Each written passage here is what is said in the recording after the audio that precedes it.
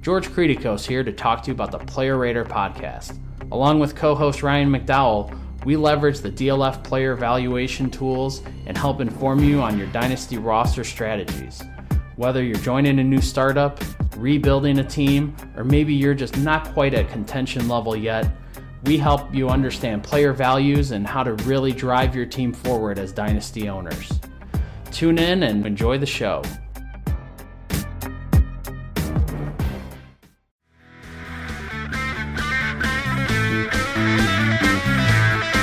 You're at the Dynasty Crossroads that film and analytics create. The Dynasty Crossroads that film and analytics create. Peter crunches numbers and Jake just grinds that tape. Hello and welcome back to the Dynasty Crossroads. My name's Peter Howard at PA Howdy on Twitter. Tonight I actually have a guest to keep me in line, keep me in check, and actually keep the content interesting. It's Ray GQ on Twitter, at Ray GQ. He is the host of the DLF Devi podcast. Is there a better name for it, Ray, or is it just the DLF Devi podcast? I mean, I could go with that, but it's the DDP, the Destination Devi, where it's Destination Devi. DDP, come on. Sorry, man. I'm not very bright. Lies. He's also the newest member. I think, of the DLF Blueprint, Dynasty Blueprint show. So check him out on both of those. Also check him out on Twitter at RayGQ. You're a Devi expert, right? Expert is very high praise, but I do dabble and participate in the Devi world of fantasy football. Absolutely. Awesome. What does Devi mean? Like, I say it like everyone else, like I know what it means, but I don't know why it's called Devi. Devi just means like college, developmental. Scott Fish came up with this. I believe he's the OG of the Devi community. So Devi, developmental, college guys. You could draft high school guys onto your roster.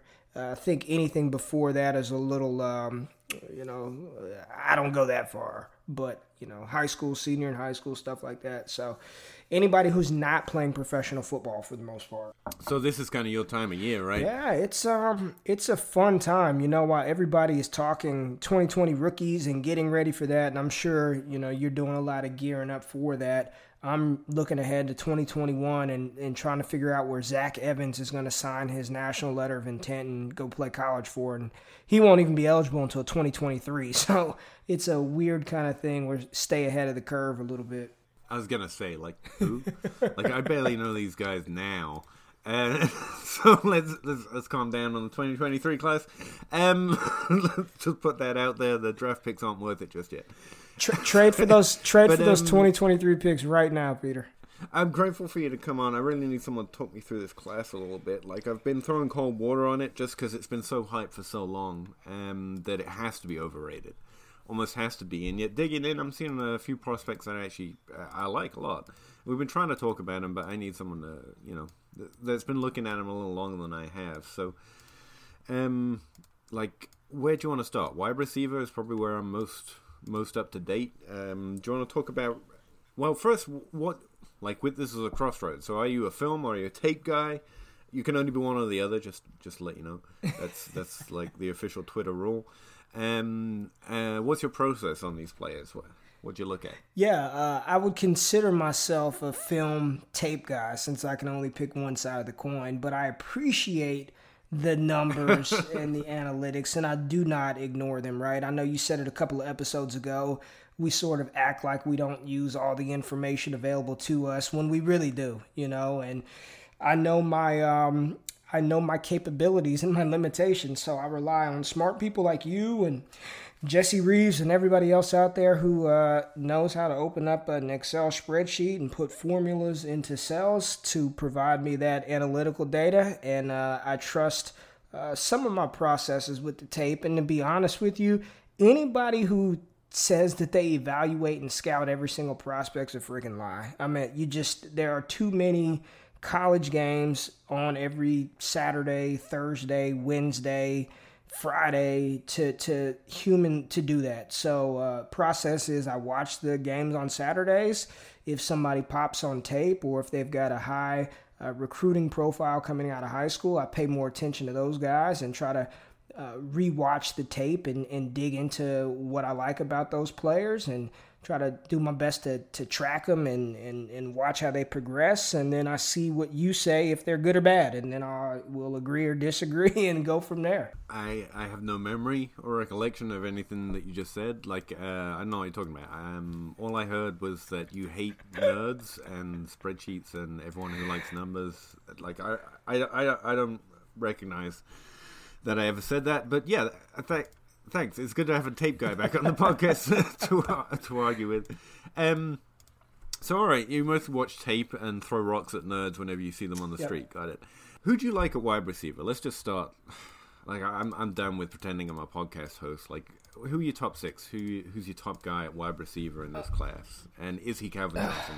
Because that's what I was promised for the last 2 years. Well, unfortunately, he's not Calvin Johnson, but he's got a chance to be pretty doggone good. So for me, my number one guy is CeeDee Lamb, wide receiver out of Oklahoma.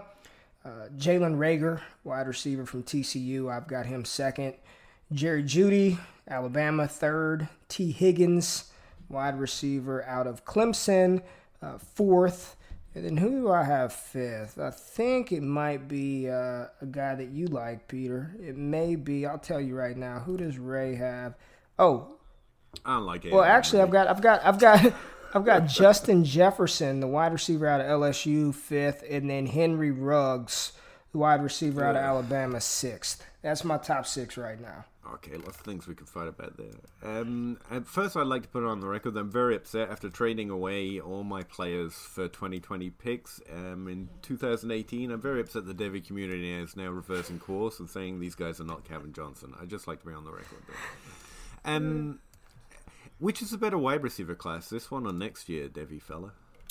Next year. Because I've heard that too. Like, actually, it's not this year. It's next year. Oh, like, it's always next year. It's like it's always 1 year away. Like, if I was paranoid, I might think it's always 1 year. I'm not sure. What do you like about your top fella there? He produced. I know he produced early. He produced as a true freshman. And he did that with Baker Mayfield at quarterback, with Marquise Hollywood Brown opposite of him. He was able to produce right away as a true freshman, and then he came back as a sophomore and put up even better numbers, again with a Heisman Trophy winning quarterback. But Hollywood Brown opposite of him, he did not shy away from competition. He was not a product of too much offense around him. And then this past season, as the guy, as his junior season, he did it once again, was ultra efficient, another mega producer, ball tracking skills, playmaking ability. I would like to see him be a little bit heavier than what he's listed as, but he definitely has the frame. I've posted some pretty provocative GIFs or GIFs, however you pronounce it, of CeeDee Lamb on my Twitter feed. He definitely has the frame to fill out and add some more weight, but just from a playmaker standpoint, the way that he can separate his body control and ball tracking ability is absolutely outstanding. Yeah, I don't know what any of that means, but it sounded nice. It sounded what's the word here? It sounded comforting that this guy can do all these things. I don't know really what they are, since I don't watch football, obviously.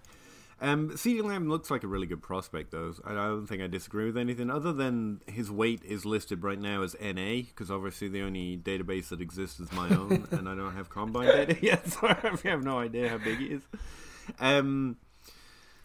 How accurate do you think you are, or think we can be about that idea they can take on more weight? I think it's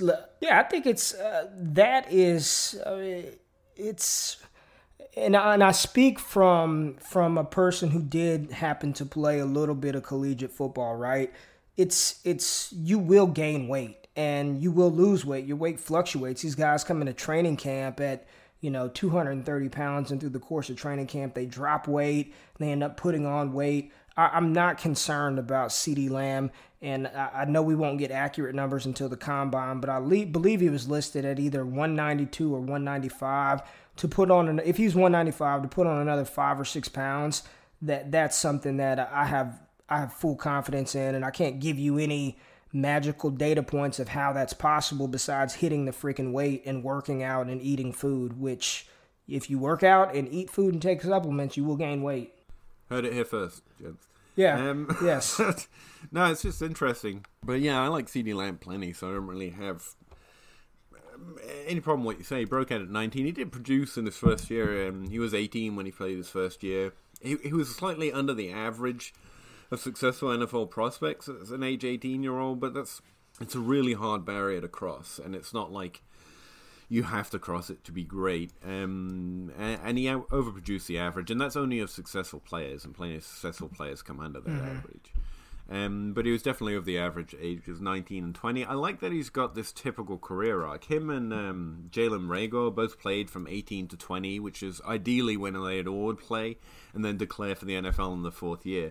And speaking of the two guys who don't, though, those are probably the ones I've got most questions about. My top 6 here are Tyler Johnson, Jalen Reagor, if that's how you say his name, Brian Edwards, CeeDee Lamb, and Antonio Gandy-Golden, which is already becoming a really fun name to say, so I hope he's great, and KJ Hamler. Those are my top 6, and I kind of like all of them pretty well, which is upsetting to me since I only like to hate things. But Tyler Johnson and Brian Edwards, I looked at them a little bit last year because we thought they might come out, and they decided to go back to school. Obviously, you don't know them, or their coaches, or their friends, and you're not family friends with them or anything. I'm assuming, right? Jalen Reagor, yes. Jalen Reagor, I am friends with, so we can definitely talk about him. Oh, yeah. Right, cool. All right. I wish I had more questions about him. He broke out at age 18. He's one of the 2 in this class, at the top of the class anyway, that broke out at age 18, so I'm going to end up liking them pretty well. But Tyler Johnson and Brian Edwards stayed in school an extra year, and it's not a negative. But, lots of people have, compare 2 numbers side by side and act like that's the only way to do analytics. But if they come into the NFL a little older, and they'll be, Brian Edwards is actually really young when he started playing. So I wonder if that's why he decided to stay in an extra year. But Tyler Johnson's going to be 22. And lots of people were triggered over that with, Cooper Kupp or Kenny Golladay worrying that they were coming in at an older age. And it's not a bad thing to pay attention to. I just think you should more look at what they did in college at earlier ages. I think that's the key and why age sometimes has signal that way. But do you know, or do you have any problems with the fact that they stayed in an extra year? They're coming out after 4 years in college. It's not like running back, we worry they've touched the ball too much. Experience is a good thing. But Tyler Johnson specifically, because he's coming an extra year older now, and what happened this year, because he was dominating that offense and it just slowly fell off through his career. Why did he become less of a future? Yeah, I am not concerned about the wide receivers who stay until their senior year. Tyler Johnson, no concern with. Brian Edwards, no concern with. And I'm just going to say this, and this has nothing to do with film, nothing to do with analytics. We assume as the Dynasty fantasy football community that these guys, if you're good and you're a producer, you should come out after your junior year. That's it. We just assume that. But the reality is, we don't know what these guys have going on in their personal lives, their personal situations to make them make these decisions to go back to school. So I'm not going to assume that it has anything to do. To make the assumption that it has to all do with football, to me, is a little disingenuous to their situations. You know what, man? Some guys just freaking like college. They like college. They're not pressed for the money, and they want to stay there, even though it's hard for us to comprehend that that's an actual avenue that they can take. It is a reality. Some guys just like college. I mean, people are up in arms about Travis Etienne going back to school this year. We don't know his situation, so I'm not knocking a guy who produced and was good. I'm not doing that. I especially don't want to be, I certainly don't judge anyone else's life decisions because mine have all been terrible. So that's not something I want to do. And also, to be clear, I don't worry about players if they come in a little older. And I especially don't worry because people will say things like, well, they have a shorter career. It's like, okay. That just seems ridiculous when we're talking mostly at max 3-year windows. They're going to play 3 years. You good.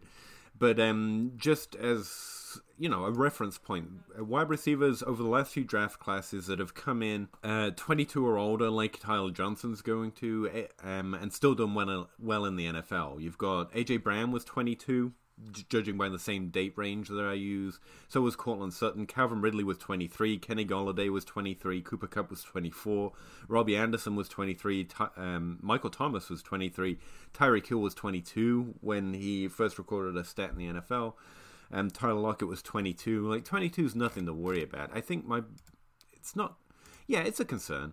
I don't know why his production dropped off. Like, I haven't really been able to dig into the team too much. Like, was there someone else on there? Yes, they've got another guy that you will be talking about next year, and his name is Rashad Bateman. And he was a true freshman last year. I think he was 18 years old, and he I don't have his market share numbers in front of me, but 51 receptions, 704 yards last year as a true freshman, and this year, I mean, he had just as many receiving yards as Tyler Johnson on 20-something fewer catches. He had over 1,200 receiving yards, 11 TDs, 60 receptions, and he's an absolute stud. He's a top 5 Devy wide receiver right now for most consensus. Where do you fall on that? Because that gets us to Henry Ruggs as well. Because I don't know Bateman yet. I don't have his date of birth. I have his raw stats, but I don't have his date of birth, so I haven't been able to put them in age order, literally. But to be clear, Tyler Johnson still produced over the average for a 21-year-old in college. Like, the average is something like, if I can look it up quickly, which I probably can't because I'm terrible at looking up things quickly. But he was 7% over the average of successful players who played in college at the age of 21 years old. So he was still above the age line, right? But it was a significant decrease. Now, I think it's fair not just to theorize, because I think we actually have data points to suggest that more good players on the same team means it's harder to dominate market share. Odell Beckham and Jarvis Landry played on the same team. They were both over the average for most of the years they played, and they look really good production-wise, but I assume that if they played separately, they would have been off the charts, right? They would have been a lot higher. They limit each other's ceilings, but players that play on the same team still do really well compared to most other players. And that's the key for me. Like, Tyler Johnson still did that, and if there's a good reason why it reduced, because there was someone else capping the percentage ceiling that he could have because Bateman's really good, that makes me feel a little better. But the other aspect to it is he's about to go to the NFL where everyone is better than the average player he was playing or competing with for targets or yards on his own team. So, you say Bateman's really good, but did you see anything between the two on the same field that made you think Tyler could struggle with harder competition? Because everyone in the NFL is going to be harder competition. I think we'll get the answer to that at the NFL Combine, because I do not believe, in watching the two on the field side by side, it looked to me, and I know some other people feel the same way, that Bateman was the superior athlete. He looked more explosive. He looked faster. He just looked like a more, athletic wide receiver opposed to Tyler Johnson. And I'm not trying to knock TJ because I'm a fan of his game as well. But I do think that there's a reason why Rashad Bateman produced and was given those opportunities and those looks in 2019, which dipped some of Tyler Johnson's production market share numbers. And to be honest with you, I hadn't even looked at what he ended up with at the end of the season until just now, and I was surprised that he still led the team in receptions, yards, and I believe touchdowns, which surprised me a little bit because the eye test looked like Bateman was just that much better. That's good. Is there something about the offense that makes you say athleticism? Because, just thinking of people that dominate opportunity at the highest level, the NFL level, DeAndre Hopkins, Keenan Allen easily have been the two most dominant in targets and yards for their own team over the last few years, and neither of them are great athletes. So is there some reason you think the athleticism led it towards Bateman? Like, is the offense, run down the field and catch more than most? That's a good question. I think if we had the air yards, the data in front of us, I think Rashad Bateman, I know he was getting the deep looks. I know if I saw somebody screaming down the field, a lot of the times it was Rashad Bateman. But, you make a very good point, and I think context has to be included in those situations because Keenan Allen is not the best athlete. I probably can run a faster 40 right now than what Keenan Allen did at his pro day. I don't think I can. To be very clear, I don't think I can do anything any of these guys can do physically. Like, this is not a personal judgment. They're still fucking Olympians compared to most people. But yeah, Keenan Allen, even DeAndre Hopkins, they're not phenomenal athletes, you know? And so that makes me wonder, like, combine numbers themselves aren't particularly predictive, like, over other stuff. I don't weight them as individual things. I do like knowing more about the player. That's always the goal, right? So I do like knowing if what they do is because of athleticism or not because of athleticism. But like it's what they do with what they have that I really care about more than what they actually have, if you know what I mean. So what would you attribute to somebody like a Keenan Allen or DeAndre Hopkins? Use those as examples. Is it their skill and technique? Is it the offensive situation that they fell into? Is it the fact that up until Will Fuller became Houston Texans, DeAndre Hopkins had nobody to compete with for targets? Keenan Allen, up until Mike Williams, who's barely on the field until this past season. I mean, what attributes to the success of those? Let's just say, when I say inferior, it's relative to the people. We know Keenan Allen is not an inferior athlete, but when you look at Keenan Allen versus Odell Beckham Jr., right? So what do you think attributes to his success? Is it the situation and opportunity? Is it technique? What explains it? I actually, just before I get to that, I actually did look up Rashad Bateman here. I don't have his age yet, but I can tell you in his first year, so not last year, but the year before, he had 26% of the team's receptions. He had 29% of the team's receptions this year. 25% of the receiving yards his first year, and 38.8% of the team's receiving yards last year. And that already looks good. Unless he's 24, he's probably going to look pretty good in models. Next year, if he declares, or the year after, whenever he happens to do it. So to go back to your question here, why do certain players dominate even though they're not athletes? I think it's because, and again, this is just theories based on the way it's happened. I don't actually know what it's like to be on an NFL field or any football. Well, I've been on football fields, but not like playing. I don't know what it's like in the locker room. I don't know what it's like to have that kind of pressure. I know nothing about what it's like to live this life, right? All I can do is make theories based on what has happened in the past. So if they say I'm wrong, that's probably why. I don't know what I'm talking about. But I can tell you the indicators are correct. I just might not accurately describe the path to how they work. So the indicator is that a player who dominates is good and dominates opportunity, and then therefore dominates in production. So the reason these lower tier athletes still dominate, like Keenan Allen and Hopkins, and both did in college as well, by the way, isn't because they're under athletic or because of the nature of the scheme. My conclusion is it's because they're so good at what they do. Like, neither of them play like Odell Beckham. Neither of them play like each other either, really. Neither of them play like Tyreek Hill because they have different skill set. But they're so good at playing their skill set that opportunity goes their way and production follows that, right? So that's my overall conclusion. It's not, I don't think the athleticism holds them back even. I think it's, they have to play with what they have. And they're so good at playing the way they do with what they have that opportunity flows to them. And so it's really awkward to think about. And, you can look, like, there are thresholds. Like, most wide receivers who are good in the NFL run a 4.5 or faster. But, I think Hopkins is a great example, and Keenan Allen again, and Kenny Golladay, they're slightly over the 4.5 barrier. So even the thresholds fail us a lot. And running under 4.3, actually, it should probably be a more terrible metric. Most guys who run under 4.3 don't become Keenan Allen, DeAndre Hopkins, Odell Beckham. They're just so rare. They've got a great skill, and it can be used well in the NFL. It might get opportunity, but you're almost less likely to be a dominant player, like John Ross, for example. Now, even that threshold's terrible, because if Odell Beckham ran a 4.2, it doesn't mean you dismiss him, right? So what I mostly find out with those combine stats, it tells me something more about the player, how an NFL offense might like them, might value them, how they might play. It might help identify a Deshaun Jackson versus, say, a Keenan Allen. And Keenan Allen is more valuable in PPR leagues, right? But mostly I want to know how much opportunity and production they can produce with the way they play. The way they play is interesting. And, I know there's so many people that do this. Some people might be able to use that, and I can't. I haven't found a way of using that. that's predictive, or that I can hang my hat on and say, therefore I know they're more likely to be good or bad in the NFL. It's just more interesting data while I'm trying to formulate ranks and who to draft per round, right? Mostly I want to know how good they are doing what they do with what they have, rather than being interested in what they have. But that's... So are you saying being an elite route runner is overrated? I have no idea, because you guys won't count shit. Like, just count it.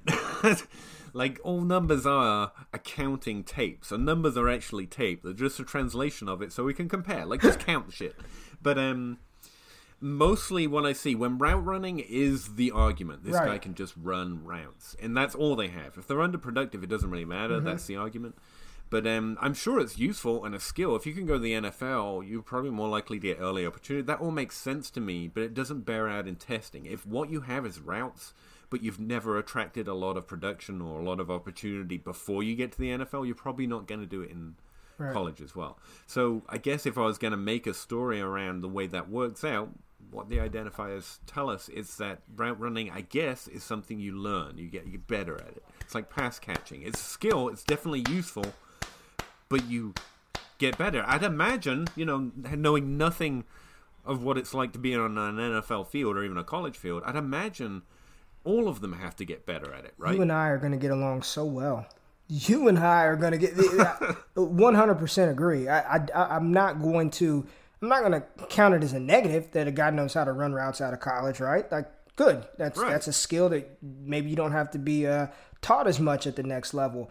But I'm not about to, for me personally, I'm not about to just, if the production is there, if the numbers match up, if the tape matches up for me, and you're not as crisp as a Jerry Jeudy, I'm not tripping. I'm not worried about that because, like you said, you're being productive with the skill set that you have, and you're finding ways to win and produce with what you've got. So I'm fine with it. All right, let's find something that we won't get along with. All right, let's go. Henry Ruggs is the one people are, owning me on Twitter about. I do not like Henry Ruggs' production. Why? And I know he's on... Because it's bad. It's just bad. It's but Peter, he played with Jerry. He played with Jerry Jeudy, awful. Devonta Smith, Jalen Waddle, Najee Harris. He played on Alabama. It's hard to command this 20% market share threshold when you've got legitimately, let's just say, 4 draftable wide receivers who will probably, I'll be conservative, be top 3 round picks in the NFL draft. Sure. But that's never stopped another player that's been good in the NFL and played on a team with someone else that was good in the NFL. Like I said, Odell Beckham, Jarvis Landry. They both broke out. We've got examples where there are teams with 3 players who are good in the NFL, and they still all managed to show up. They at least managed to break out. Henry Ruggs never broke out. Now, breakout threshold is owning 20% of your team's production. Just throw that out quickly. And some people suggest it should be higher, like Rotoviz prefers a 30%, I think. And Henry Ruggs didn't get close to 20%. Like, there's no player I know that we can point to that this player was good in the NFL that didn't break out in college because of competition. So it's not like it doesn't make sense. Like, that makes sense to me, right? If you've got 4 Jarvis Landrys on the same team, they're going to eat up some of their ceiling. But the floor should still be there. Okay, so my question to you, and I've been waiting. Like, if he was so good, why couldn't he earn a reception over, the wide receiver 5 or whatever, whoever wasn't generational? Okay.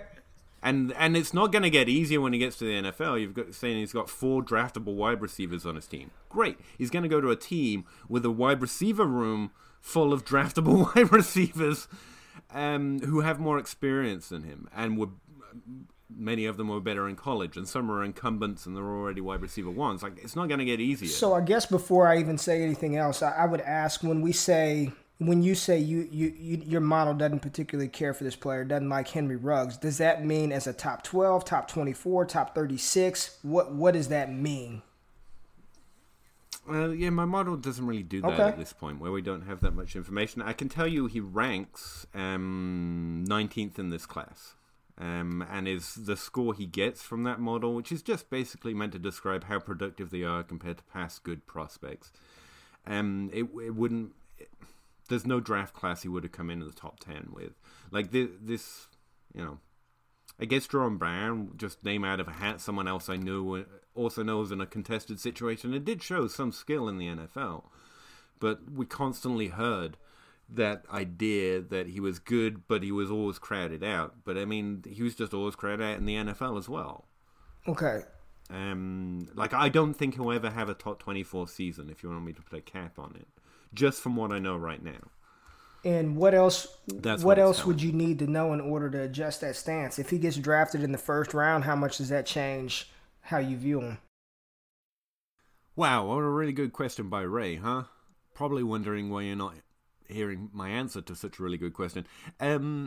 We talked for about 2 hours. I really enjoyed talking to Ray. He's really knowledgeable about football. He's an excellent person to talk to about it. And I don't want to cut all of it. I know normally I try and trim episodes down to 30 minutes because I really do like the 30-minute format we've got on the Crossroads, that smaller type of podcast. And so what I'm going to do is cut this episode into parts. This is part 1, part 2's coming up. We might even have part 3. We'll see how much of my own voice I cut out. I'm not going to I'm not giving myself a week off here. I'm going to release them all around the same time, so you can listen to them back to back. But I just really want to keep up that 30-minute format. We'll start the next episode right where I just left off, talking about Henry Ruggs and how I and he both view players who had stiffer competition on their college teams. So thanks for coming to the Crossroads. Really appreciate it. I'd like to thank Ray. I'm going to do that again later, obviously, but I'd like to do it again on this one too. And I will catch you on part 2 just whenever you decide to click play, really. Thanks very much. Bye.